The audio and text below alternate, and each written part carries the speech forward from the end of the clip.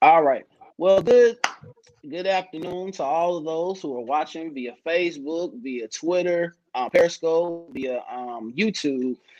This is another clergy conversation, and I'm so happy today.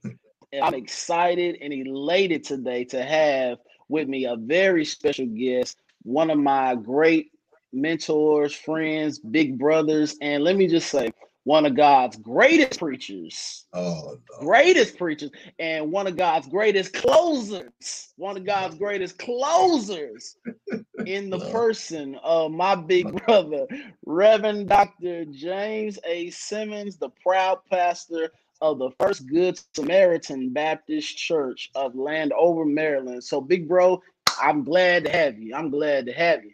Glad to be here. So glad to be here. And I thank God for our relationship. I thank God for what he's doing for you and your life. And so I'm just sitting back, just really just peacock proud of Pastor Brown. Pastor Brown. Yes, sir. Oh, and let me just say this, as we were just talking. Big Bro has OKC roots. Big Bro has Yes, OKC roots because yes, sir. his great uncle is the legendary pastor W.B. Parker from the loving St. James Missionary Baptist Church. This is a homecoming interview Yes, today sir. that we Yes, had with Big Bro because I remember when he told me he had these OKC roots. I said, what? And I couldn't believe it. But Big Bro has OKC roots because he is related to one of our great preachers and great legends, the Reverend Dr. W.B. Parker from the loving St. James Missionary Baptist Church. yes, sir. Yes, sir. And my dad, the late Dr. James E. Simmons used to run citywide revivals. And when he would come up, I think he Yeah. would come up there for Tucker, I believe, Dr. Tucker, the late Pastor Tucker. I can't Okay. remember the name of his church, but he would usually That was be a the. greater news Zion. That's it. That's it. He would usually be his church that he would go and preach for, and then also my uncle used to have my father come down to do his revival every November. I would think it was every November he did his fall revival. Okay. So, Big Bro, as we get ready to start this, just introduce yourself. Tell us about yourself. Doc, I am Pastor James A. Simmons again of First Good Samaritan Baptist Church, Landover, Maryland. I've been pastoring for over 24, 25 years, 26 years, matter of fact, and I've been in the ministry this year in October 6th, 2021. It'll be 30 years in ministry, but about 26 years in pastoral ministry. And we are husband of 23 years to Lakeisha Simmons, and I have 5 children. I have 2 sets of twins and 1 single in the middle. So my oldest set of twins are 22. They just graduated from college. And my middle girl, she will be 18 this month, the end of this month. She's a senior in high school. And my last set of twins, they are 12. Yeah, they're 12, and they're in middle school. So Brittany, Brianna, Sydney, Madison, and Mason, they are my pride and joy. And so we are so appreciative for my family. And, Doc, that's about it. So that's the latest and the greatest. So, you started preaching at what age? 21, 21, going on Okay. 21. So it was, I believe, 1991, October 1991. Yeah. So, talk to us because for those who don't know, Big Bro's father, the late Reverend Dr. James E. Simmons, was one of God's great preachers, a well-known preacher, Yes, and there sir. is a clip of Big Bro's father preaching at the Yes, sir. Springfield Baptist Church in Yes, sir. 1981 for Pastor L.B. Jones. And I watched that clip, and y'all, to this day, I tell him all the time. I text him and say, I still listen to your dad because the way he preached and the way he closed, I was like, Oh man. where, Oh man. Oh man, and see, back in those days, he was from the era where they did 5 nights. Right. And sometimes what they would do is they would call you on matter of fact, he would fly down maybe on the Saturday. He would preach for the church on the Saturday for the morning service and maybe open up the revival maybe Sunday night. Sometime it would run Monday through Friday. Sometimes they would just do Monday through Wednesday. But pretty much those days, Doc, he said I wasn't doing revivals, I was doing survivals. so uh so out of a 52-week year, Doc, he would probably do about 45 of those weeks on the road, no doubt. And so Wow. so he definitely was an evangelist, so to speak, and definitely in demand. Preached a lot of simultaneous revivals, preached a lot of ministers' conferences and everything like that. So uh and back then I think he was part of PNBC and National Baptist. He would preach late night a lot of times during that time. Okay. Early 80s, mid 80s. That was pretty much his era where he was really kind of in that routine of preaching regularly all across the country. Yes, sir. Okay. So when you were growing up, listening to your father, just talk to us about how was it growing up in a well-respected preacher's home as a PK, and not just as a PK, but how was it then transitioning to becoming a preacher? So how was that growing up? You know what, Doc? Let me sit up for this. I've always sometimes, how children we come up when you really don't know pretty much, how big maybe your parents are when they're really excelling in their particular profession. I knew early on, uh, I guess around 5 or 6, we moved to, he got called, I was born in Minnie, Louisiana. That's why I was born. That's one of the churches where he passed it. Malcolm, Missionary Baptist Church in Minnie, Louisiana. And then he got called to a church in Wichita, Kansas called Greater St. Mary's Missionary Baptist Church. Now, it was there when I really started kind of getting into what he was doing around 6 years old. So I would be in the choir stand sometime or playing the drum, but while he's preaching, I would be behind him doing his every move. And I think people would Right. be watching me mimic him while he was up there preaching. But I was so fascinated. And one thing that caught my attention about him was every time he's about to close, we'd go to a visiting church somewhere, and I would be sitting in the congregation, and then he'd get the moaning and get ready to get into his hoop, and I'll touch somebody beside me and say, "Excuse me, do you know when my daddy gonna finish?" And so, "Oh, that's your daddy," you know what I'm saying? So I knew early on just to see him up there, and what amazed me as a young man is seeing my dad up there. It's like, man, that's my dad. And what I thought he was doing at the time, I was like, man, he can make people cry. I've seen him up there preaching. I was like, how in the world is he making people cry?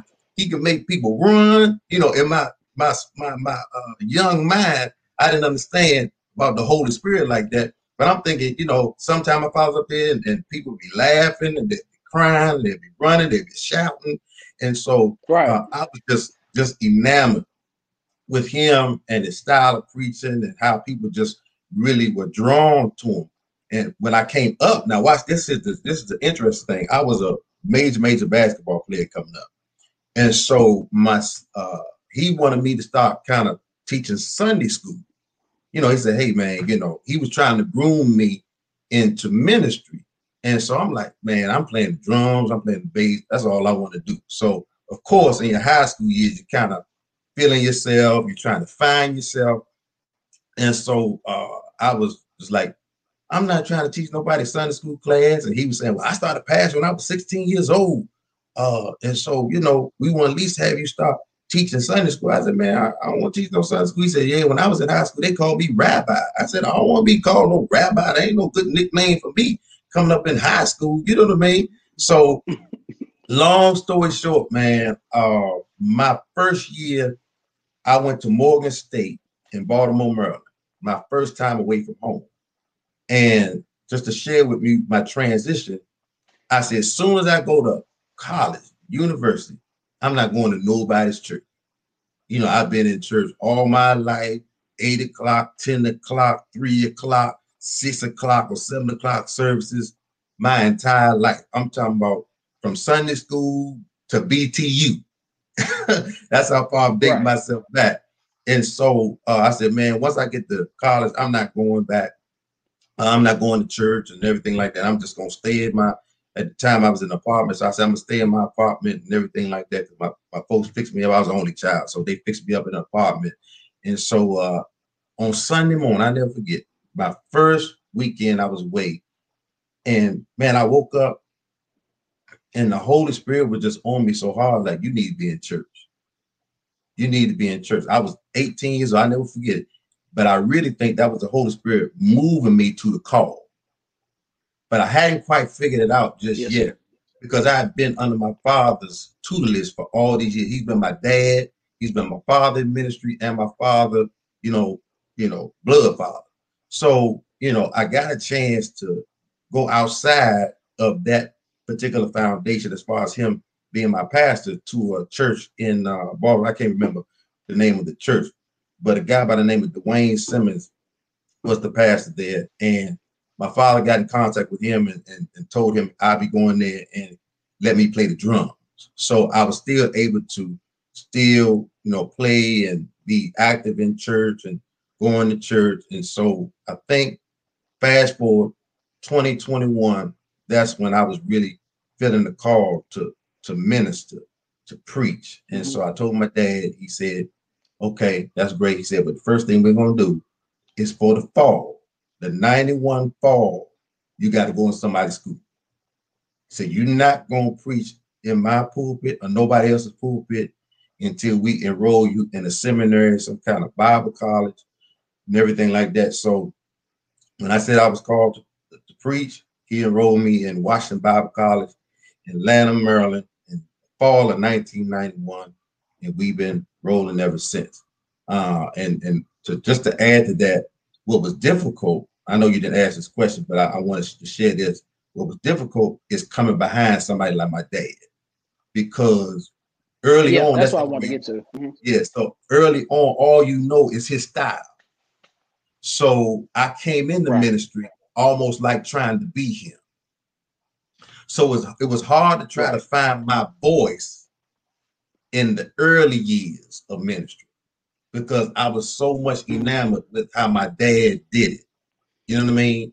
And so I finally kind of transitioned and found my way once I started going to, the seminary and being around other preachers and aspiring ministers and everything like that. I kind of found my voice along with him, because I had his teaching along with the school's teaching, and that kind of molded me who I am today as far as ministry is concerned. So I didn't have to go. I found out I didn't have to go in walking in his shoes, but I could walk in his footsteps and have my own shoes. So when I got my pair of shoes, you know what I'm saying, I was good to go. I found my lane, and once I found my lane, then I was able to kind of, do what I needed to do. So that was definitely a challenge. My first couple of years of ministry, trying to find who I was and try to find my voice. Yes, sir. So, big bro, did you ever feel pressured by, whether it was church members, by other preachers, to be like your dad? And how did you deal with that? At first I did, because a lot of times I would feel bad when people say, well, not bad, but I would feel a certain kind of way when people say, oh man, you sound just like your dad. And so that would be in my mind to where, okay, well, I got to continue to meet that model, not realizing that I was doing my own gift a disservice. Ooh. And so, like I tell, what people tell us all the time, if you're trying to copy somebody, the only best you can be is second best. So, once and then other old, and see, my fellowship at that time was with older ministers. So of course, everywhere he went, I really didn't have it like you had it. Wasn't a lot of younger preachers out there that I could really relate to. You know what I mean? That had the kind of I want to say opportunities other than maybe other than Philip Porter. Philip Porter, Dr. Porter at that time, we was in the same area in the DMV. And my father, his father was really, really close to him. The whole family, his grandfather, his father, his uncle, they're all in this area.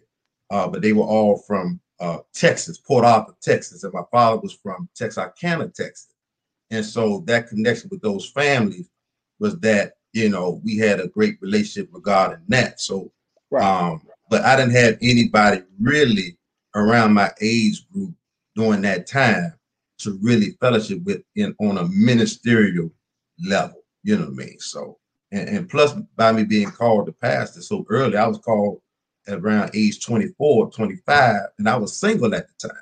So, you know, in this area, that was unheard of to get called that early, that young, and single. So Right. it was challenging early on. It definitely was, but it worked itself out.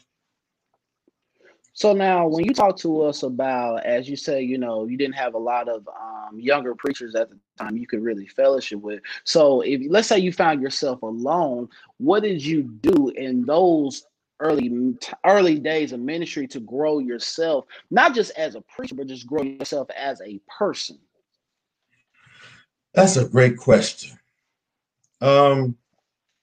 Basically, what I did was I kind of stayed to myself, really, really honestly, to kind of speak on that, trying to find my voice. That was the main thing with me early on, because being that young, a lot of my friends at the time, like I said, I was playing ball, and so I still had the club life, and plus I was playing the bass guitar. I was playing for different bands in the area, and so by me making that transition, you know, it was kind of difficult because I was by myself. So what I did, even in myself, sometimes I would get a lot of my father's tapes. One of my heroes that I really would listen to, that my father, I listened to him, man. I just lost it. My father, he preached for what's the guy in Atlanta, Jasper Williams of Salem. And Yeah. I remember we drove up to Atlanta, Georgia. He preached for him, and Pastor Williams had gave my dad some tapes of his. And so at the time he put his tapes in the car, and you talking about driving from Atlanta, Georgia, all the way home, just listening to Jasper Williams tapes. Man, when I heard him, man, it was like, wow. And so when I went back home, I would listen to, you know, different tapes of him and different tapes of Pastor West, and a lot of these guys my father was kind of running with. But as I got older, I really started kind of hearing different voices to find my voice, so to speak. So basically, I still was alone, but I felt like I had all these preachers and preaching around me when I got hold of their tapes. You know what I mean? So it was almost like, you know, they were talking straight to me, or we had, or they were my Right. friends, so to speak. You know what I mean? Especially by you being an only child, you already got to kind of make your own way, being by yourself all the time. So I was used to that world, being the only child. So that wasn't a major transition for me. So when you talk about finding your voice, what advice would you give us young preachers about not just finding our own voice, but being comfortable in our voice? I would say let me say this, Pastor Brown, we all go through that phase where you may have somebody you look to, and you try to emulate them, to the point where you kind of lose yourself, and you see that is the standard. So you trying to reach for that standard. But I always attribute this to the Michael Jordan situation. And we would never know. People argue that Kobe Bryant, Michael Jordan type situation, people would never know about those two because they would never be 27 years old together. Mm. you can never know who the greatest is, because both of them never played together or each other at 27 years old or 25 years old or whatever the case may be. Because Kobe Bryant would not be Kobe Bryant unless he saw a Michael Jordan. Right. My goodness. You understand what I'm saying? So how could Michael Jordan be Michael Jordan without seeing Dr. J? Yeah. Yeah. So when you look at all of that, you see what these people bring to the table, but then you start copying Right. them. But after a while, you start finding out, okay, oh man, I can add on to this move. So watch this. Dr. J jumped from the free throw line, wowed everybody. But then Michael Jordan, he double pumped it and dunked. So he Right. did Right. what Dr. J did, Right. but he added something to it that made it Right. his. Absolutely. You know what I'm saying? And so after doing it a certain kind of way for so long, you end up kind of finding your lane, and also, most importantly, prayer and being in his midst and his presence, and studying everything like that. That will also get you there as well. But I would say just really being before God, and praying to God, show me. you know, I can't lean on my own understanding. All my ways, I'm going to acknowledge you and let you direct my path instead of me trying to force it. Right. You know what I'm saying? Because a lot of times, man, we try to force pieces in our puzzle. Watch this, Doc. Sometimes you can't put the puzzle together until you see the picture on the box. So we try to put our own pieces, and when we try to do that, we have no peace. My goodness. Woo. My goodness. My goodness. Because some pieces can only align in certain places. And so in Yeah. certain places in my journey, I was allowed to put the pieces, or God put the pieces to where I could see the picture starting to My form. goodness. Oh wow, okay, so that's what it's supposed to look like. You know what I mean? Mm. But I struggle because one piece, I like this piece and I wanted this piece to go right here, but it didn't fit. So the picture couldn't come. So the picture couldn't come into full view. So My until I said, goodness. okay, this is supposed to go here, and I don't want it there, but that's where it's fit. So it Yeah. was a perfect. I had to find my place, because a lot of times My you goodness. could be in the position, but not in the right place. Wait a minute, it's Mm. possible to be in the position, but it ain't your place. My goodness. And so once I found really what my true position was in ministry, then everything fell into place. Wow. And let me just say, Big Bro gives me these kind of illustrations and advice all the Oh, time, like all the time. So it's just hearing it even now. It's like he gives this to me all the time. So, and I let want to segue. Now, let me segue to talk to talk to us about getting called to your first church and being a candidate while being single, because I know I have friends of mine who may be single and a candidate. So talk to us about how it was, you know, being a candidate at a church and going through that process and being single at times. Talk to us about that. well, well, for me, uh, it was a challenge, but also it was really, really just well rewarding. Um, I didn't pursue the church, number one. My father was pastoring at the time to Bethany around 91 to about 95. And so during that time, he was already grooming me to be his assistant pastor. At that time, I Right. was just licensed. I was just a licensed minister. And so, of course, I was preaching all around the city and everything like that. But my father got a call from one of his preacher friends and said, do you think your son would be interested in pastoring? He said, well, I'm sure he's interested, but he's not ordained yet. And so he's working with me.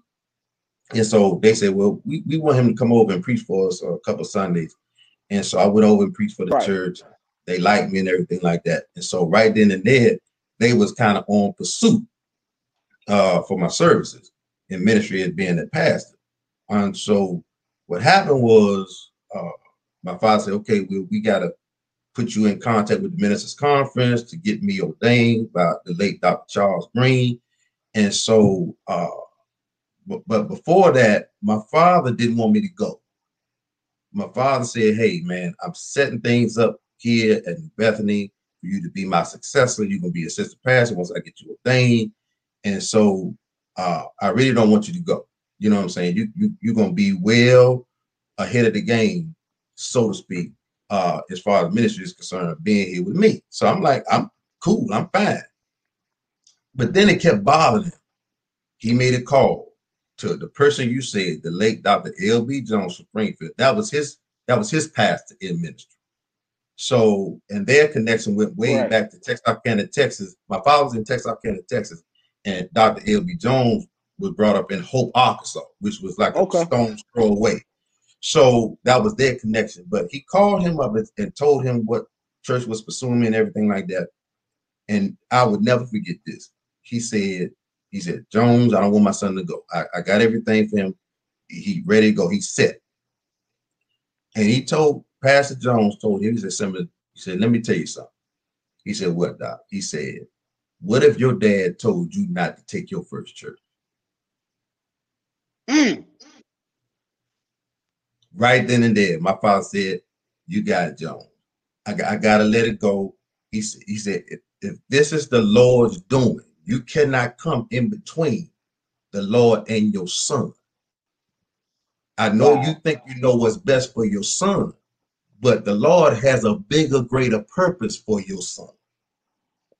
And so he said, he said, look, I'm hesitant in letting you go, but this is bigger than me. He said, I didn't call you, so I can't tell you where to go, where the Lord is sending you.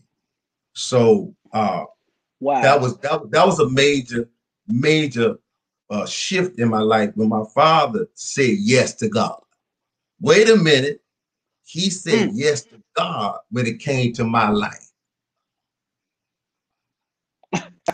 and so, because at that time, man, he was still kind of, charting my journey to succeed him where he was. But really, and what he did not know is that I wasn't going to succeed him there. I was going to succeed him at a church that he organized. Oh, Lord. So it came back, because what happened, watch this, Pastor Brown, what happened was God wanted me to see how to deal with a traditional church. So he sent me to a traditional church. Because my father said, yeah, you may need to go to get beat up on, because you're not going to get beat up on here. Right. You know what I'm saying? Absolutely. So sometimes you may have to go somewhere and get your bruises and get your scars and get your battle scars and everything like that. Because one of the things that he was saying, older preachers would tell me, is that, man, you have you a great preacher, but your sermons don't have enough blood on them. They said your sermon is tough, but ain't no blood on it. I'm like, what in the world are you talking about, man? And what they were saying was, you haven't been through enough. You haven't been battle tested. You've been in the nest with your dad, where he would come bring you the worm. He would be bringing you the worm. Wow. So now you got to be the early bird. Come on now. Because God gonna provide the worm, but you got to get up early and get it. Yeah. You know what I'm saying? So going into the question you asked about the first church, it was a challenge because I was single, and it was a family church. It was a family church. And so, since we talk, it's just me and you talking in the word, but it's just me and you talking. And it's us. It's like we know. It's us. So it was a family church, man. But what's interesting that you had a lot of family there, but you had a lot of nieces getting introduced to me. You know what I mean? You had a lot of daughters getting introduced to me. You know what I mean? And so, my father always said, be respectful and just, do ministry. You know what I mean? Right. And you're the pastor there. So you don't want to be, doing this and that to kind of, mess up your ministry before you really get started. And one of the things that really was a challenge for me, because when you first pastored the church, of course, you probably had this mentality where, hey, man, I want to do everything Yeah. right. I want to do everything and then some to bring this church to another level. And so on Sunday mornings in DC, we have a lot of subways and buses. And so on Sunday mornings, sometimes I'll be driving and I see some, disciples, members of the church, they walking from the bus stop or walking from the train station. So I'm seeing them, and my father said, whatever you do, don't pick nobody up. You ain't hearing me, Pastor Brown. He said, don't pick them ladies up. He said, I know you see them and you see them out there, they walking in the cold trying to get you. He said, don't pick them up, because the minute you pick them up from the subway, you see them walking and you pull up and they in your car, automatically stuff gonna be going through people's minds and, oh, what Pastor doing? He with this one, he with that one, and all that kind of thing. So, I stayed away on that aspect of it, thinking I could probably save the world and help everybody. And that come to realization that you are the tow truck. Here come I can't help but do illustration. I found out that I'm the tow truck. It's not my job to fix broken cars on the road. It's not my job to fix broken cars on the road. It's my job to pick up the broken cars, put them on my lift, and take them to Jesus. Because watch this, Doc. Everybody in process is not your personal project.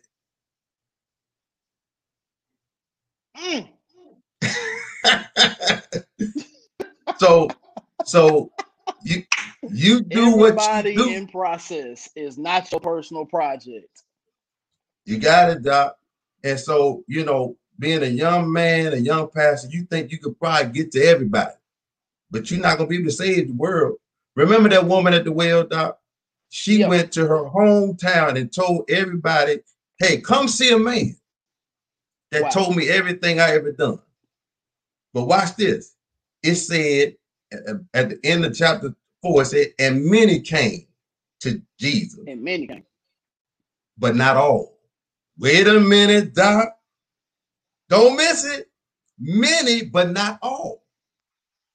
So everybody you preaching to, everybody may not be in the all. You may just get many. You may get some. Yeah. And that may be your job to get that few. Because like my father used to say all the time, son, there going to be some people that just going to be resistant. So you're going to have to watch this, Pastor Brown.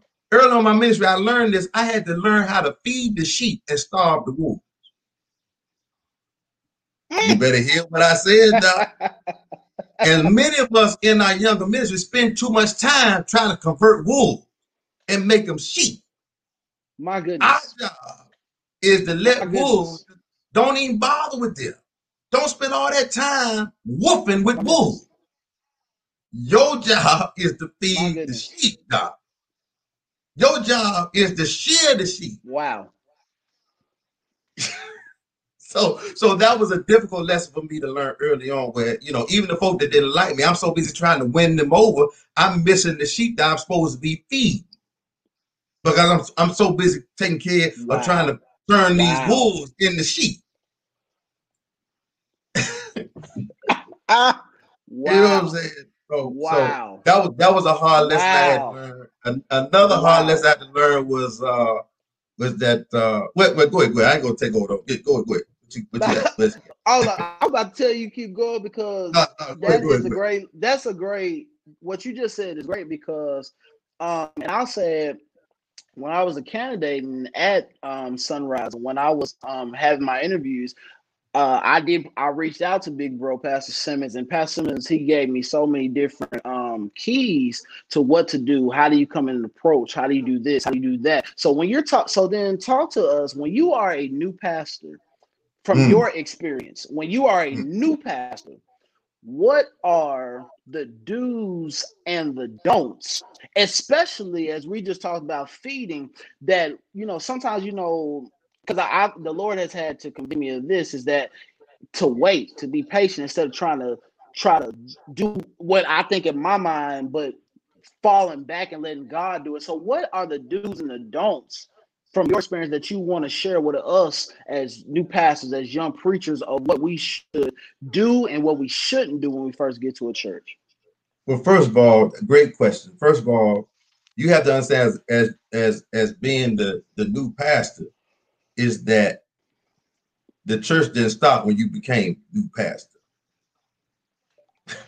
Right. Right. They was already there before you got there. So they had some levels of success before you got there. So as a young man or young pastor or new pastor, you want to first find out what worked, what's working before we come in there and start trying to change everything. And one thing I would tell young pastors is, you don't change is almost like a curse word in the church. Beginning your sentence with, we gonna change. Oh, no. If anything, you want to come with a more softer word, but really effective word, which is improve. Okay. This is where we can improve.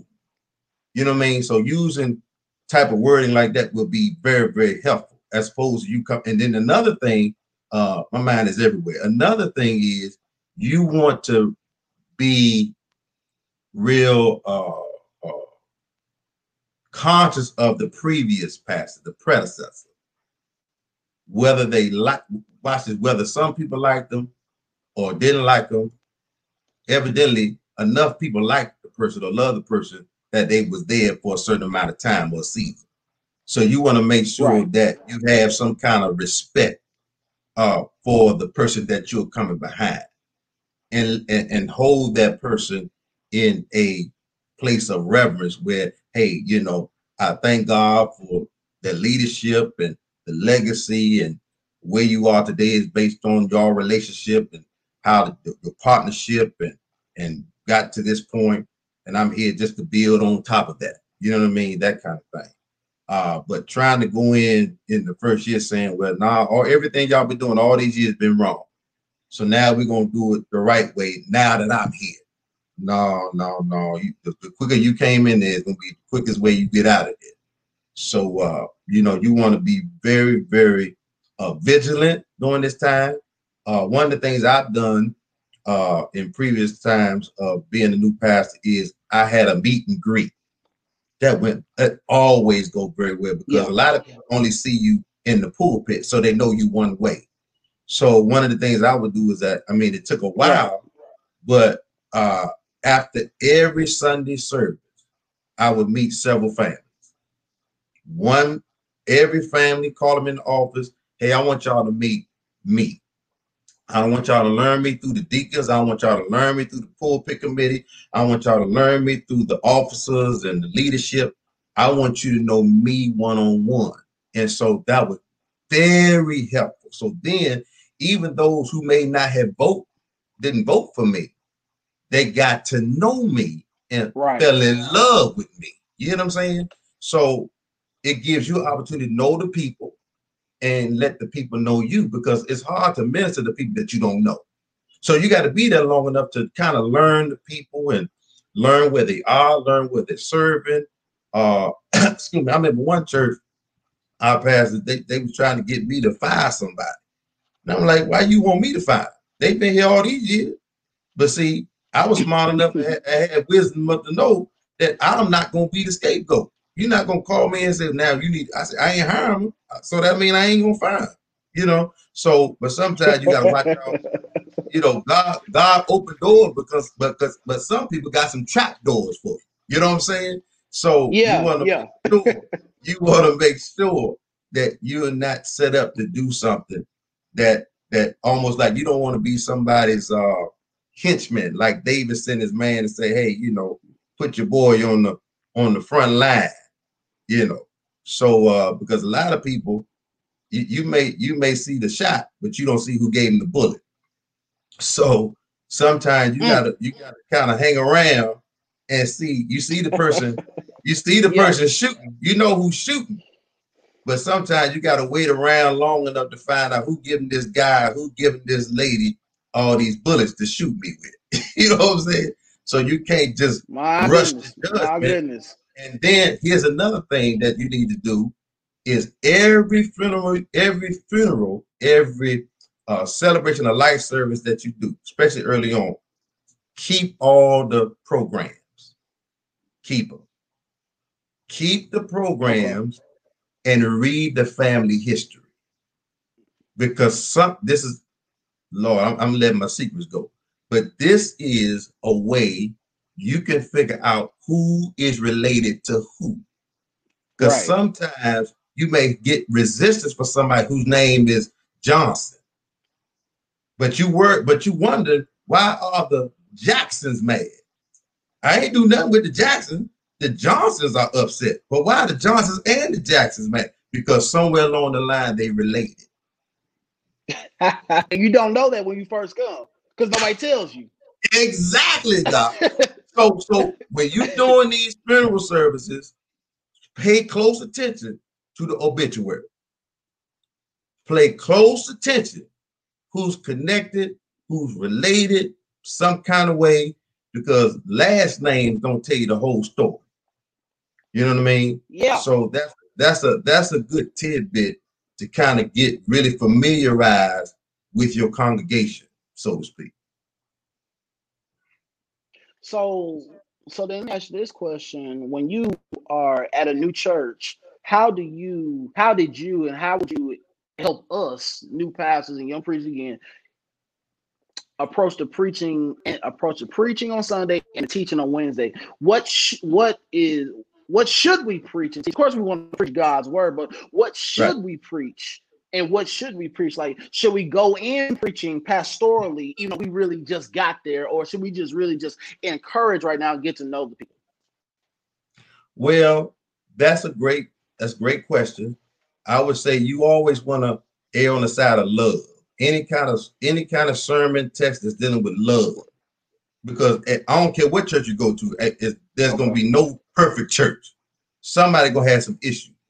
So basically, you coming in together and you preaching love and unity, because uniformity is not the same as unity. You got people that look like they together, but they really so far apart. They look like they as close as the DMV area, Maryland, DC, Virginia, but they really, as far as New York and California, really on the spectrum. So you want to, how are we gonna come together? How are we gonna find out where everybody, like I said about the position and places, you may have some people in position, but that's not their rightful place, because sometimes people get positioned because they've been thrown in a position because it's been empty. So we just want to fill this slot. So you got to figure all this out by you being there and kind of having conversation with different people. One of the things that helped me too was doing lessons on spiritual gifts. That would help with placing and positioning people. First of all, understand what's my spiritual gift. Because now I got to understand I'm a part of the body of Christ, but where do I fit in the body of Christ? And so one good lesson that you could do is understanding one's spiritual gift. Because the average person, watch this, even in leadership, don't really know their spiritual gift. And so you have to educate them on the spiritual people, because just because you work at the bank don't make you a trustee at church. Come on now. You know what I mean? Yeah. So there's some things that you gotta have to identify with the spiritual gifted that will allow their gift to make room for them in the body of Christ. Because a lot of people are so cooped up with membership of the church where they forget about the membership within the body of Christ. Because a lot of people, they are working in the church, but watch this. Instead of increase, you got a lot of infection, because you got people have allowed for dis-ease, which really is a disease in the body of Christ. Come on now, because disease is really just dis-ease. Come on now. Yeah. And so when people don't know their spiritual gifting, they find themselves in places that end up being an infection in the body of Christ. And so you don't have increase, but you have growth. Wait a minute. My goodness. And you don't want a growth. You want to grow, but you don't want to grow. Come on now. And so, that's why you don't want to make hasty decisions. You want to just kind of, I don't want to say, I hate saying like sit back, but you really want to be in a position where you are really aware and sensitive to the Holy Spirit in relationship to the people and helping them find their spiritual gift. And I told a lot of people all the time, I can't just come in here and tell you, this is what your spiritual gift is. This is what your spiritual gift is. The Holy Spirit gives the spiritual gift. So you got to have a personal relationship with not just Jesus Christ, but you got to understand the development of a relationship with the Holy Spirit, which he left for us to be in that spiritual position to help guide us. Since Jesus he's not any longer here as far as being in the physical body. But he said, I'm going to send you somebody that's going to help you, that's going to take my place, that's going to still show you the purpose and plan of God. So, a lot of people are hopscotching or leapfrogging over the Holy Spirit just to get to Jesus and the Father. You know what I mean? But to know your spiritual gift, you have to have a relationship with the Holy Spirit. So I think those are great tools that you can open up to your congregation as relates to, spiritual gifts, so we will know our proper place. Because you got so many people, they call up in membership only and miss the whole discipleship piece. But now that I'm a member, now I got to pay membership dues. Don't get me started with that. So that whole mentality is just antiquated. You know what I mean? So my thing is, I've tried to transition people to discipleship, preaching messages, teaching on discipleship that deals with that relationship with Christ. You can't lose like that, because the key to discipleship is Jesus, I think in John 13:34-35 said, this is how they know you my disciple, how you love one another, how you love the brother. Right. And so that whole love piece is connected to the discipleship piece, that's connected to the spiritual gift piece. All that kind of intertwined with help with the church. Because watch this, before the church became the church, Jesus started with discipleship. And from discipleship, we see Peter out preaching, and now we see the first century church in Acts chapter 2. You know what I mean? So, but it all started out with that relationship by way of discipleship. And I'm telling you, Pastor Brown, you cannot lose with pushing discipleship and love, helping them to understand when you look at the cross, it's vertical and it's horizontal. But you cannot hang a cross only on a horizontal. It has to be the vertical first and then the horizontal. So your relationship with God first, and then you have fellowship with your fellow man. And so I think when you bring in that kind of dynamic to it, it'll really help the church grow. It'll help us not see you as my enemy just because you're different from me. Watch this. Just because you're different don't mean we have to be indifferent. It's the differences that make the difference. It's because what you bring to the table, I don't bring to the table, but I bring to the table what you don't bring to the table. So we're better together instead of me hating on you, gritting on you, saying, oh, they think they this or they. No. Bring your gift into the table. I'm gonna bring my gift to the table, and we all gonna function better in the body of Christ. But people don't know their spiritual gift, so they become a disease which causes dis-ease within the body of Christ. See, this is why I told y'all this is my big brother. He tells me this stuff all of the time. This is my big brother. So then, so tell us, because we know, because like I said, I know that you started one church, now you're at First Good Samaritan Baptist Church. Tell us how that transition was from pastoring a church to now you're, as you said, going to a church that was organized by your dad. And now, how was that transition? Well, it was easy and hard. Let me just give you some context, background. We started First Good Samaritan in 1997. My father was in Louisiana. He came up from my wedding. He was living in Louisiana. He had a church called First Good Samaritan in Minnie, Louisiana. Because when he left New Bethany, he was really sick. His kidneys had failed him. He was on dialysis and he was losing weight. And so he wanted to be, he thought he was going to transition. So he went down south and said, you know, I'm going to just settle here and everything like that.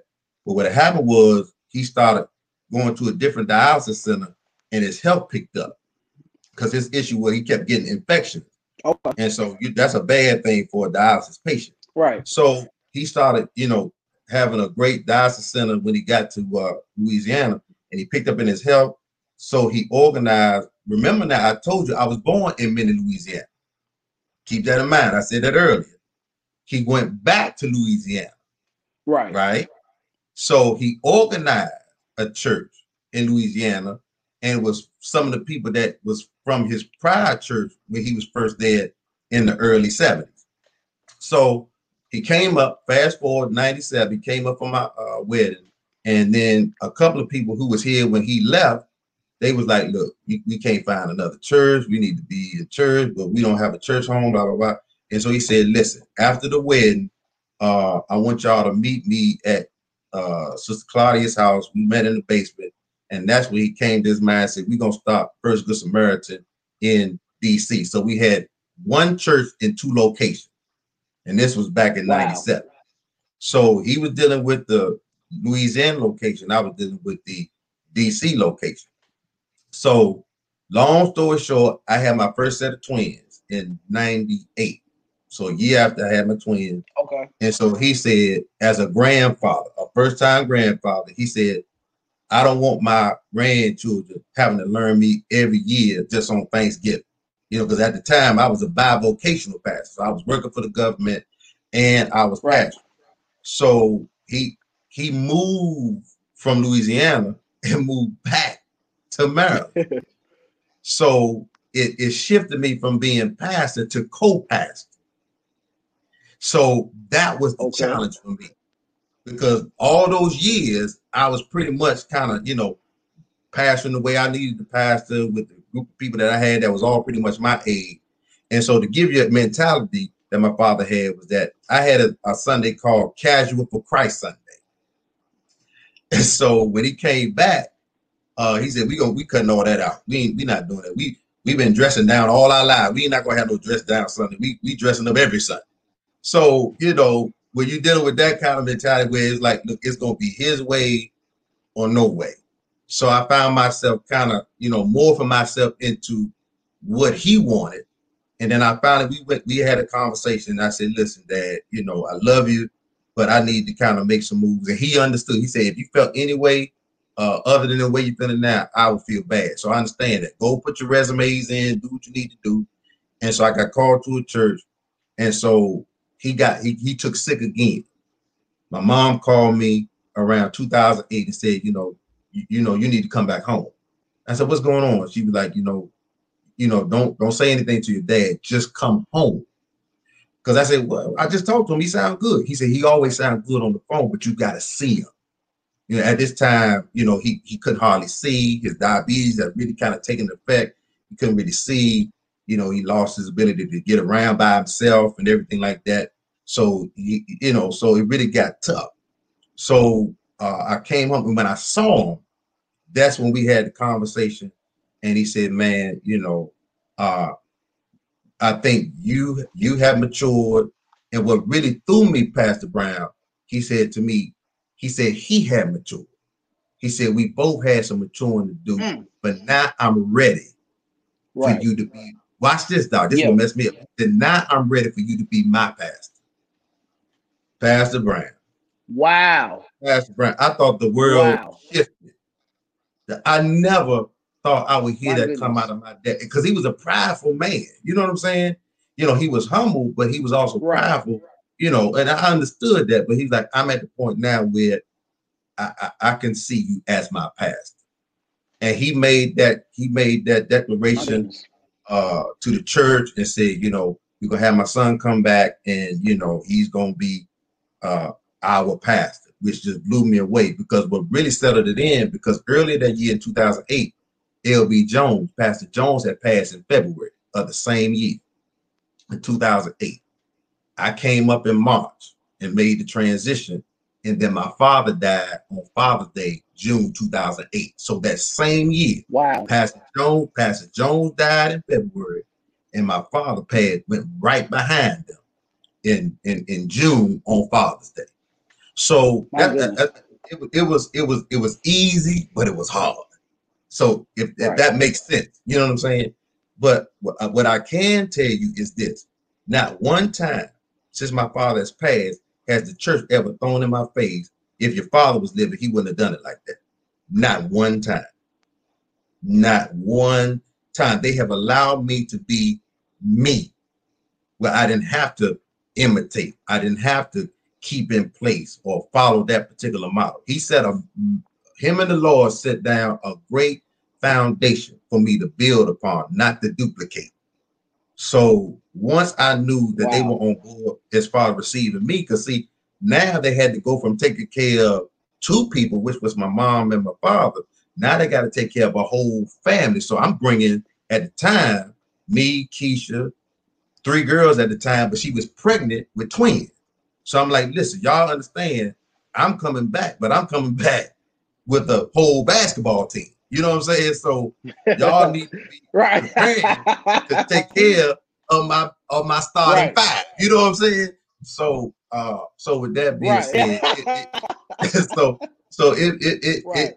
that part aspect became real easy because they were already knew me, and a lot of people here have known me since I was 8 years old. So I turned 50 last year. I'll be 51 in July. So I've already had a relationship with a lot of people, and they didn't have any issue with making the transition from my dad to me. But it was difficult for me because after he passed, not only did I lose my dad, they lost their pastor. So I had to go in the pastor mode to them, neglecting my loss, which was a tragedy. So I'm trying to pastor a church that's lost a pastor, but I'm still grieving the loss of my dad. And my children are grieving the loss of their grandfather. So I'm still trying to deal with my family. I'm dealing with the church family. I'm dealing with my mom. She lost her husband. So, you know, I was still in go mode. And so it didn't hit me till about 2 years later. Man, I was driving on the highway and just started crying. And just started crying. And people was in the car trying, you all right? You all right? And I just went in the parking lot and just bawled. But it was 2 years of that balled up to where I finally got a chance to release. And I tell people all the time, when you losing people that close to you, take you some time. Take you some time for you. Take you some time to go through a grieving process. But my situation was so unique that the pastor of the church happened to be my father. So I'm trying to take care of them, but I needed taking care of, you know. So I just sent out a post on my Dr. Simmons shares. I talked about, you know, everybody who's looking, people who's looking out for everybody also need eyes on them. Wow. Wow. Now that right there was that's heavy because, as you said, big bro, you're dealing with a grief, but you still not to be pastor. And not only that, while you're grieving, you got to be there with grieving families. So you still got to put your own grief in the back burner because you got to be there with your members as they're grieving. You know, and so to be able to come through that, I feel, is a testimony to what. And watch this, and don't keep this in mind. I was living in the house where it was where they lived. So you saw reminders of him everywhere. So when I moved back home, I literally moved back home because I still had my house in Virginia, but you know, so it was always a reminder that I'm going in. He was a smoker. You know, people knew he smoked cigarette. I smelled his scent every time I walked in the house.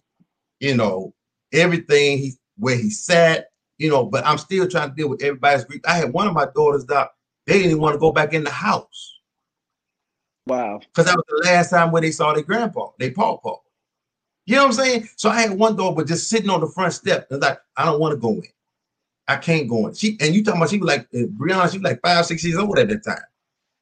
And you know, it was almost a whole day went by. She just stayed on the front porch. You know what I'm saying? So it was tough. It was tough to say the least. Tough to say, and it's Right. still tough. But older lady told me Yeah. this. She said it may not get better, but it will get bearable. And she has been a prophetess on that, Doc. If it may not Yes, get sir. better, but it will Yes, get sir. bearable. It used to be a time I talk about this and start just crying, but now I can talk about it and still have good feelings about it because I went through that grieving process. You know what I mean? So yeah, that was tough. Wow. Wow. And so you've been at First Good Samaritan since 2008, right? Right, 2008. So But I've always been this year be always 13. a pretty much, yeah. But I really count all of them together. So I've really been there 23 Okay. years, basically. You know what I'm saying? Because even when I pastored another church, they Okay. still had me on the books. You know what I mean? Right. So yeah. But officially senior pastor since 2008. But Okay. prior to that, I was Right. co-pastor. Yeah. Yeah, So yeah, right. Absolutely. yeah, yeah. Well, that's amazing too. And I got a couple more questions. Like I said, big bro, you've Yeah. been so great with the time. I ain't gonna keep you too much No, we longer. good. So We talk good. to me. We good. Oh yeah. So talk to me about education. Because Mhm. Big Bro he has an earned doctorate. So talk to us about your educational journey and encourage us as young preachers, as young pastors about the necessity of school, and talk to us also when it comes to education about what you saw from your father going to school and how he pushed you to go to school. So talk to us about that. Well, I put it to you like this, to make the long story short. That year when I told you I started preaching in 91, and so my first class was Old Testament survey. And when I went to that class, it had to be about 50 to 60 some people in the class, right? So this big auditorium, and I'm just feel like I'm just swallowed up with all these mega minds. So I go in the first day, and the Professor Fuller, I never forget it. Professor Fuller, he asked this question. He said, out of all of you here, how many of you all are preachers? Watch this pass. How many of y'all are preachers? Put my fingers up. 3 people stood up. Rev. 3 people out of 50 to 60 people. 3 people in the entire class were preachers. So I went home and told my father, I said, man, we got about 60 people in the class, and I'm one of 3 preachers. He said, see, that's why I want you going, because you preaching to people who know. Wow. Yeah. Yes, You sir. ain't hear me, Doc. Yes, sir. You got people in your pews, Doc. No more than some people in the pulpit, Doc. Wow. I'm trying to tell you, man. And so that he really woke me up with that. He said, that's why I need you going. He said, man, because you can't make it the way I made it. You can't enter into ministry on your gift and your who. That ain't gonna work. These people now coming up, Doc, they want to know the word, Doc. And watch this. Some of them already know the word. And in your day now, you coming up, Doc, they fact checking you right when you preaching. They Googling you while you preaching. You think they on their phone texting. No, they say, I want to make sure Pastor Brown saying something right. Because back in the old days, Papa, you say you get up there preaching and it ain't in the Bible. Them old sisters be right home and say, that ain't in my Bible, Reverend. That ain't in my Bible, Reverend. You know what I'm saying? But Doc, you in the day now, man, where they can fact check you in real time. But I'm talking about, Doc, this was in 91. Yes, sir. 91. And Doc, they weren't trying to be no preacher. They weren't trying to be no pastor. Doc, they was going to know more about the Lord. They said, I'm here because I want a better understanding on who God is and who I am to God and what my purpose is, based on understanding really deeper into his word and not just a surface type of preacher. And so my father told me this a while ago. He said, man, imagine you looking at a clock. Let's just say let me see something. a clock. I'm gonna just use this now. He said, "Look at that clock on the wall, son." I looked at the clock on the wall. He said, "Now the average person see that clock, and they see those numbers, and they see the circular shape." He said, "But me looking at that clock, I'm looking at that clock and saying, why is that clock circular and not square? I'm looking at that clock and saying, why does it have regular numbers and not Roman numerals? I'm looking at that clock and say, why does it only have 12, 3, 6, 9? Come on, man."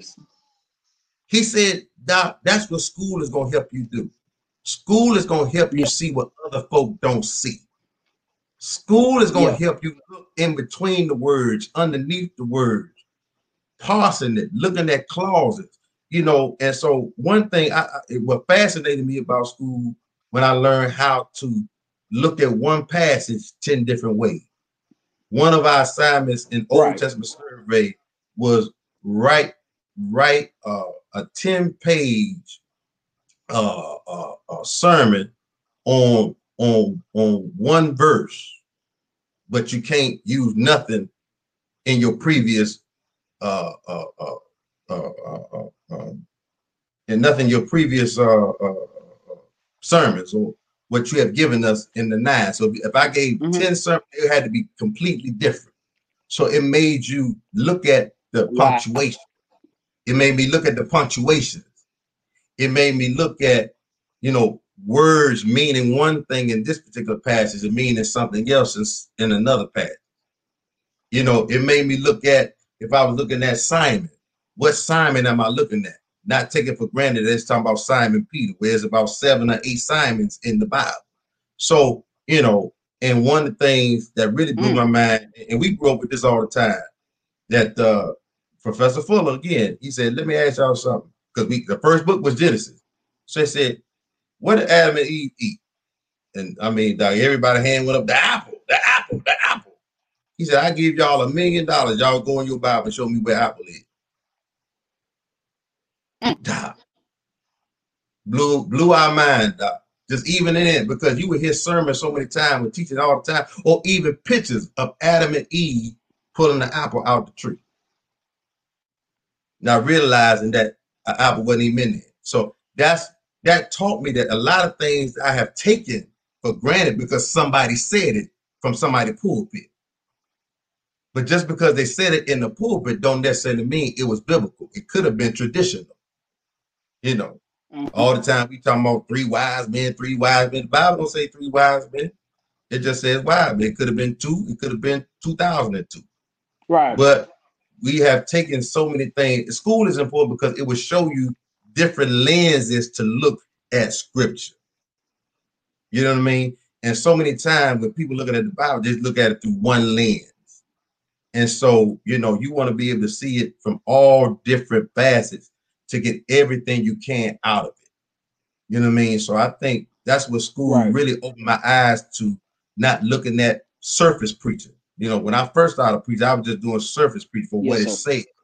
But then when I started understanding Hebrew and I started understanding Greek, now I started understanding how to evaluate clauses and all that kind of thing, man. So A clause, B clause, C clause, how are they interrelated? You know, why is this but inserted? Why is this and in here? What is it? A continued thought? Is it a thought of interruption? What is it trying to change? What is the shift?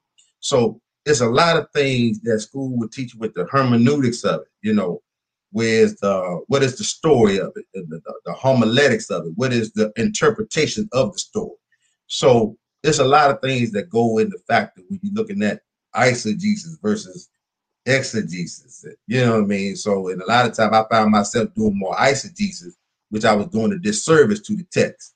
So, you know, it's not so many times you need to be doing where in my mind's eye, in my spiritual imagination. No, just deal with the Bible. What does the Bible say? I don't want to deal with your imagination today, preacher. Tell me what the Bible says. So a lot of us, we thinking we preach the Bible, we doing too much of this eisegetical interpretation when it needs to be exegetical. So a lot of those things, and that's when I found my voice. That's another avenue that will help you find your voice based on, you know, going to school and that nature. So yeah. So I went to school as far as with my dad's school, where he taught me, because he went to Bishop. He went to Bishop College in Texas back in the day. You know, that was just the school of preachers back then. Yeah. So I had Yeah. I had him in one ear, then I had Virginia University of Lynchburg in the other ear, and so that kind of formed and morphed and shaped me into who I am today. And I still have a lot to learn, because the more you know, the more you find out you don't know. You know what I mean? So Right. school is a great tool. It's not everything, but it is a major contribution to your ministry. You know what I mean? Because there's some things the Lord will give you that the books won't give you. You know what I mean? Because so many times in school, you're dealing with so many commentaries. Absolutely. Remember these commentaries, somebody else wrote those commentaries. So you're dealing with somebody else's thoughts. So the same way the Holy Spirit talked to them, the Holy Spirit can talk to you. So you want to use that aspect of it too. You don't want to rule yourself out. And what God wants to say to you uniquely. You know what I mean? So all the commentaries, I'm not down to none of that, but understand the Holy Spirit is still talking. God is still talking. So you don't want to be a lazy type of preacher and just depend on commentaries and what this book's saying about this. And, you know, I don't knock that. That go along with what you have.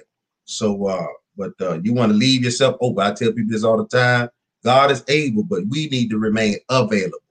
So being available is the key, you know, so that's that with that. Hopefully I answered the question. Oh no, you answered it, because I felt that when I first went to seminary, and just the more I grew and the more I was studying. Of course, it's plenty of more. I know it's plenty more. Like I'm looking at schools even now, just to continue to sharpen the tools that so many of you all have told me. So that definitely was it was a blessing to sit in the classroom to get that teaching. So, and I definitely watch this, Pastor Brown. I hate to interrupt you, but I got to tell you this too. You start establishing your own relationships in school. So the people you coming up with, guess who they're gonna be eventually? They gonna he gonna pass the church and she gonna pass the church. And these all the people that you coming up in school with. So now you developing relationships and fellowships. Just like you got a church, whoever you went to school with, they gonna eventually have a church. And so now you got a history. You got a group of people that you come to know. They not just in your circle, but they in your corner. You know what I mean? And so that's another advantageous piece of school, where you develop these fellowships and relationships with others as you're coming up together, as opposed to me. I was going to school at night. So who went to school at night? A lot of the people who were older. Again, where I didn't have people my age. You see what I'm saying? So again, I put myself in a situation where it was a lot of older people in Bible college. So I didn't have a lot of connections with my age group in ministry, because I was going to school during the time where people were, I'm 20, 21, close person my age is 31 or 51. You know what I'm saying? So it was still kind of tough. Well, I appreciate that. And I'm going to ask one more question, then okay. Then if you got anything else to say, we can get on that. When you're talking about, let's get into it, because let me say the background. So when me and Big Bro were driving, I picked him up. It was funny because he came to preach. I was still living in Texas. He came to preach at Macedonia Baptist Church with Pastor Julius Jackson. So the funny thing about it was he was supposed to fly, but he had to take a train. That's what the funny part. That's where the story gets to. He was supposed to fly. Takes a train, right? You're right. So I remember Pastor Jackson was telling me I need to go pick him up. So he was staying at the Radisson, because that's the hotel he used that day. So picked him up that Sunday morning. We was driving and talking, and then of course Big Bro was telling me this, telling me that. Then I asked him about marriage, and that's where I'm getting at, because he talked to me about marriage. He talked to me about so practical about about having the right woman with you in ministry. And when he talked about having the right woman with you in ministry, it blessed my heart so much, to where it made me really look at that again and say, okay, just because a woman looks good on the outside doesn't mean they're good for you on the inside, and to help you when you go down ministry, when you go down this ministry road. So me and Big Bro had this conversation, and let me just say, he killed Macedonia that day. He killed Macedonia. I never forget that kill. You kind. You being kind. I wish I had that because he killed. No, you know you killed, but that's okay. No, we'll get back to that. no. But he talks so he talks so strongly about marriage. And big bro, I want you to tell us about not just the conversation, but the importance of the right woman in ministry and what your wife said to you that you told me that to this day I've never forgotten. You got to tell it now. All right. So basically, of course, like I told y'all, I started out as a single pastor. So I knew the importance of a helpmate. And so prior to that, as preachers do, many people that I was probably dating were people I met in church or somebody's sanctuary, whatever like that, picked up a number, whatever, and called them, took them out, that kind of thing. So what was happening to me is that a lot of people that I dated that I met in church already had aspirations of being a first lady. So, right off the bat, they like, I'm trying to be some first lady. I remember some days I went on, they want to just listen to, the religious station. I was like, Lord, I mean, I got a life. I like listening to jazz and some other kind of stuff. I wanted to listen to SWV and all that kind of stuff, man. And so, they want to put in, what's that, Aretha Franklin, Amazing Grace, and, Shirley Caesar, Hold My Mule or something. You know what I mean? So man, right. I'm like, man, nah, this right here is for the birds, man. So I prayed to the Lord. I said, Lord, I want you to send me somebody that has a understanding of who I am, who not the preacher, not the pastor. Right. I need somebody to meet me for me. So, I'm at a basketball game. I'm playing with my job on a job basketball league. Here come Keisha. She walks in and she tells her little girlfriend she went to the game with and said, who is that guy? Who is that guy up there looking like Jordan dunking on everybody? So so she tells her who I am, and she said, so she said, hey, you want to meet him? She said, no, I ain't coming for that. I just, come in just watching the game, but I just thought he, kind of decent on the eyes. So long story short, she told a friend told me, and I said, come to the next game, I'll meet and everything like that. So we met, and so she got a chance to meet James Simmons. And so our first conversation, man, we was just on the phone for hours. You know how you be on the phone with your lady. Yeah. Falling asleep on the phone. You sleep. No, I ain't sleep. You know what I'm saying? So I knew I was being drawn to her, and she was being drawn to me from the first conversation. Doc, we was on there almost all night on the first conversation. So just really intelligent and just really feeling me. And so I eventually proposed to her. She said yes. But here's where the challenge came in, while I was telling you in the car. She got to the point where she felt like, nah, I don't want to do this. And so she called me up and said, I can't do it. You're not going to get married. Come get your ring. I'm like, what? So, Doc, I'm looking like, boo-boo the fool. I'm running to her job, knocking on the windows, looking through come in, I need to talk to you. Come in. So she comes out, and this is what she said. She says, I love you. I love you so much that I feel like I need to leave you because I don't want to be a detriment to your ministry. Pastor Brown. That's exactly what you told me. My goodness. She said, I love you enough to leave you because all she saw was my mom. So she thought being the first lady was my mom's move because what my mom, she played for my dad. She was a minister of music. And so if that's what you seeing and you ain't talked to anybody, she feeling like I got to be that. He looking for somebody like his mom. And I said, no. I said, if I'm looking for somebody like my mom, I'd be trying to send you to organ lessons. You know what I'm saying? So I'm like, no. I said, listen, just have a conversation with my mom. Come home with me. have a conversation with my mom, and just talk to her. If you still feel the same way, I can live with that. But don't leave based on your assumption on what you think a first lady ought to be. So she said, okay. So we picked her up, brought her to the house, and I said, Mom, this is well, she knew Keisha. I said, this is Keisha. She need to have a conversation with you. I'm not gonna be here. I'm about to take a drive. I'm gonna have y'all talk. I drove and I came back and she was like, yeah, we can do this. But and then I said, well, what did she say? After all them years passed, I asked her, what did she say? She said, my mom said to her that she said, my son loves you. I know he loves you because he didn't ask nobody else but you. You the first girl he done brought home and put a ring on. So I know he loves you.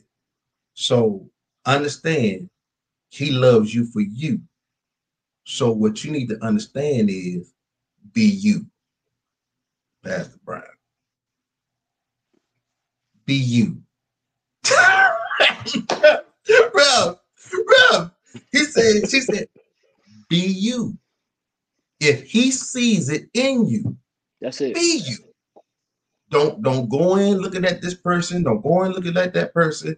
Thinking I gotta wear this big old first lady hat and sit on the front row with the deaconess and all that kind of thing. She was like, go in and be you. You make the mold of first lady fit you the way God made you. And when she told her that, man, you know, it just fell into place. And I never went into the relationship trying to get her to be something. I said, now you do need to be in some form of ministry, some kind of way. You know, whatever you want to do, we need you serving somewhere. Can't just have you come to church, just coming looking pretty. So, you know, she understood. She always worked in church. That was no issue. Just finding her niche, where she felt like she would work. Because even the first one, the church that I pastored, they tried to put on the front row. And by that time, we had the twin girls, our first set of twins. And she said, no, I'm not sitting in the front. I got these babies. We gonna sit in the back because they rambunctious. They moving around. I don't want them to be a distraction in service. So we gonna take the back seat. You know what I mean? So after that, after she told them what she was gonna do, they stuck to it. And then I backed her up on that. So because some people are like, no, come on, we understand. No, y'all don't understand. Because sometimes my wife had to tear up them fans and use that wooden part and smack them on them little legs. You know what I'm saying? They had to tear up that Martin Luther King fan, right. man, and hit that little tail with that thing, man. So she didn't want all of them to see all of that going on, man. But yeah, man, but once she understood that it was about her being who the best Keisha could be, man, everything just fell right in line, man. So that's the kind of story that I shared with you, Doc. Because my thing was that I knew the Lord brought her into my life, you know, because watch this. Even when it came to Adam and Eve, if you ever really look at that story, it said the Lord brought Eve to him. The Lord brought the woman to him. Wait a minute. He brought her to him. So he found her because the Lord put her in position to be found. Right. Lord have mercy. I know for a fact the Lord brought my wife to that basketball game for me to find her. Right. You know what I mean, man? And so, you know, here we are 5 children later and 23 years later, Doc. And watch this, Doc. We didn't even know this, that my mom lived with us. Rev.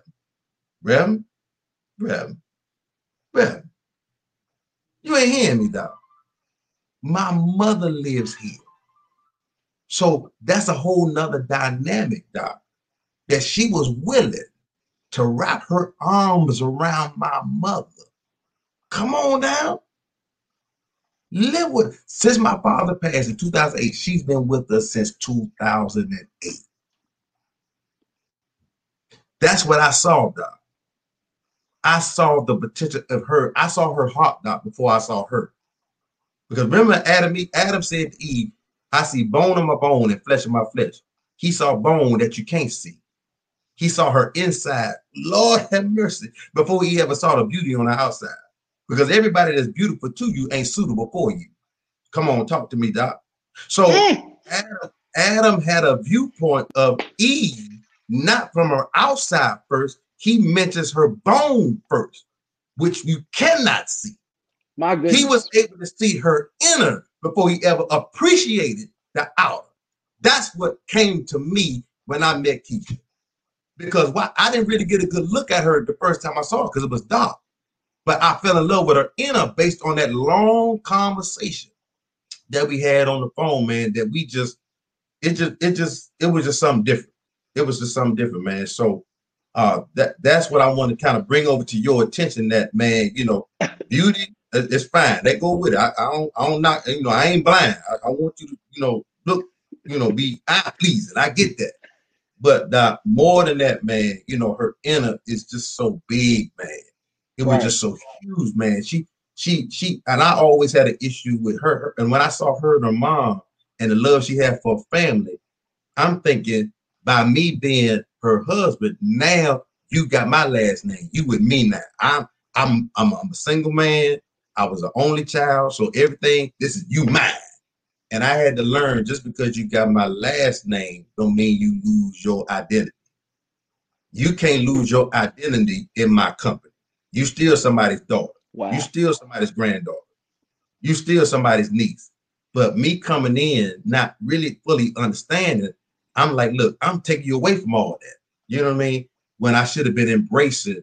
So our first 5 years, man, I was something to handle. But guess what?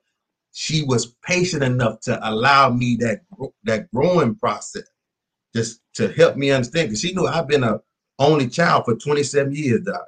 That was a hard thing to break, Doc, that this is mine. You know what I mean? Right. And so, but I saw that patience in her early on with me. Let me tell you something. Too many women out here, Doc, they wouldn't be able to put up with me. Not what I brought to the table, Doc, because I was selfish. It had to be my way, but she helped me, Doc, so much in ministry.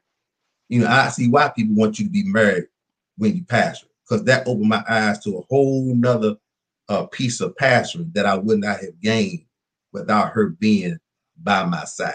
So, when I found out that she was not my competitor, but she was somebody who complimented me. She didn't complete me. She complimented me where I was in ministry. And so I tell people all the time that, it's one thing for you to compliment your woman, but she needs to compliment you. Right. Not with the I, but with the E. You know what I'm saying? She's not looking for a whole bunch of compliments, but she needs to be a compliment. My goodness. In ministry. You know what I mean? So yeah, that's the latest and the greatest on that.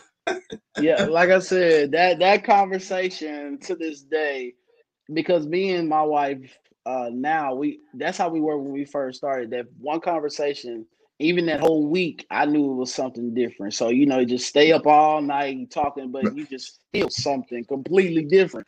So I had that same experience. So yeah, like I said, that conversation in ministry, like I said, I've never gotten so. Like I said, Big Bro's been so gracious with his time today, and I appreciate my big brother so much. Like I said, anytime I need him, I'll contact him, I'll text him, and he'll give me words of courage.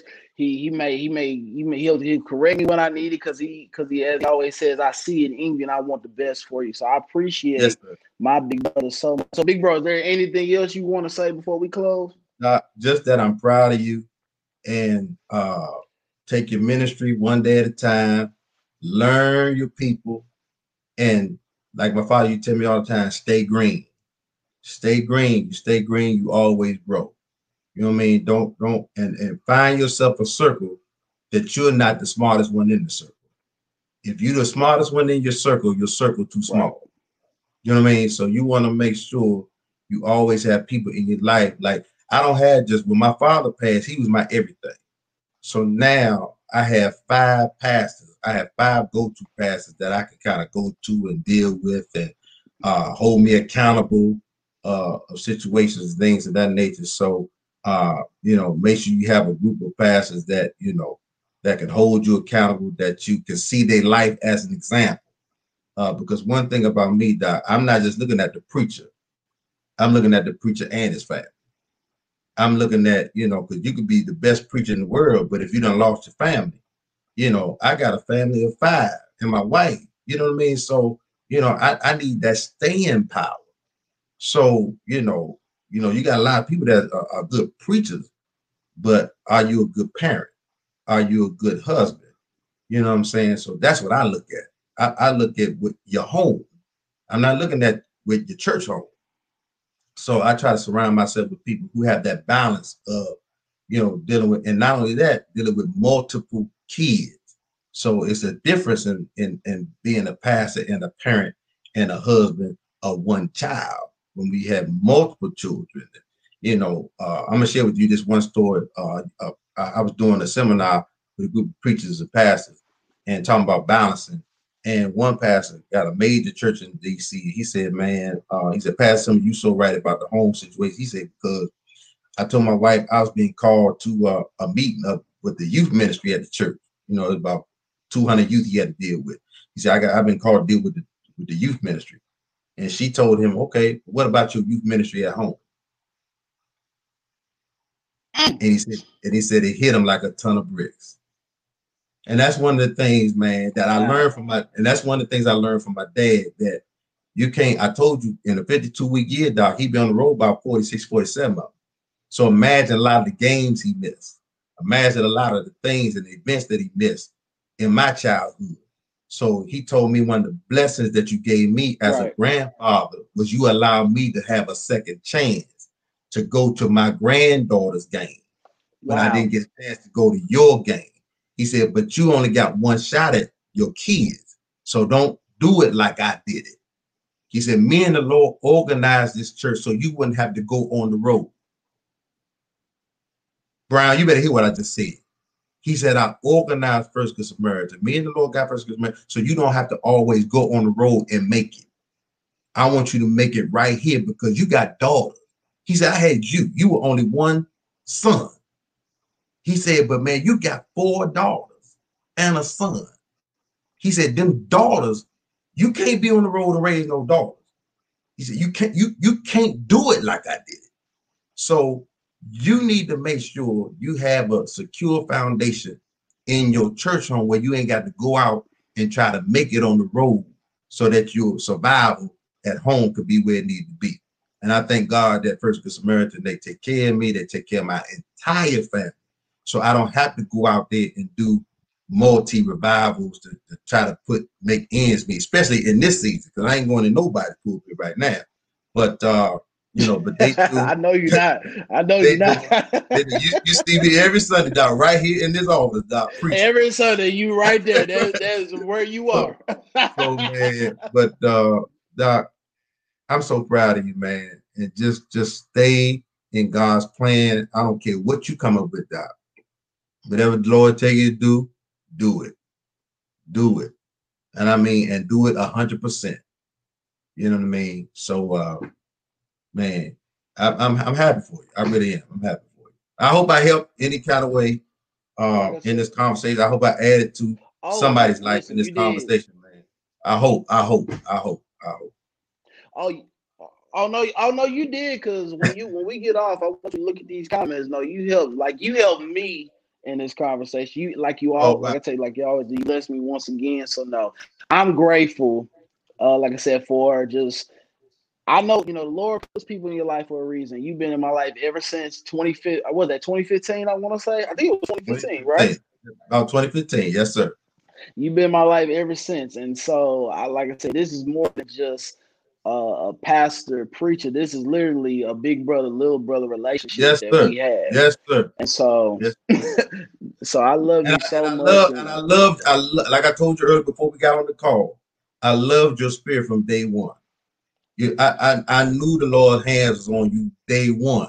That's why I was able to share and be really transparent with you at our first meeting in the car. You taking me to Macedonia to preach. I mean, it's just our spirits connected. You know what I mean? And so, I think the world of you. I can't wait to meet your wife. And so, the best to both of you. And eyes have not seen, ears have not heard, nor is it entered the house of men, the great thing the Lord has in store for Pastor Chris Brown and family. Love you, man. Yes, sir. Love you too. God bless you. Love you. You don't leave just yet. I'm gonna end this broadcast. Don't leave just yet, okay? Okay, Thank I'm here. y'all so much for watching. We love you and bless you. So hold on. I'm bless. ending this right quick.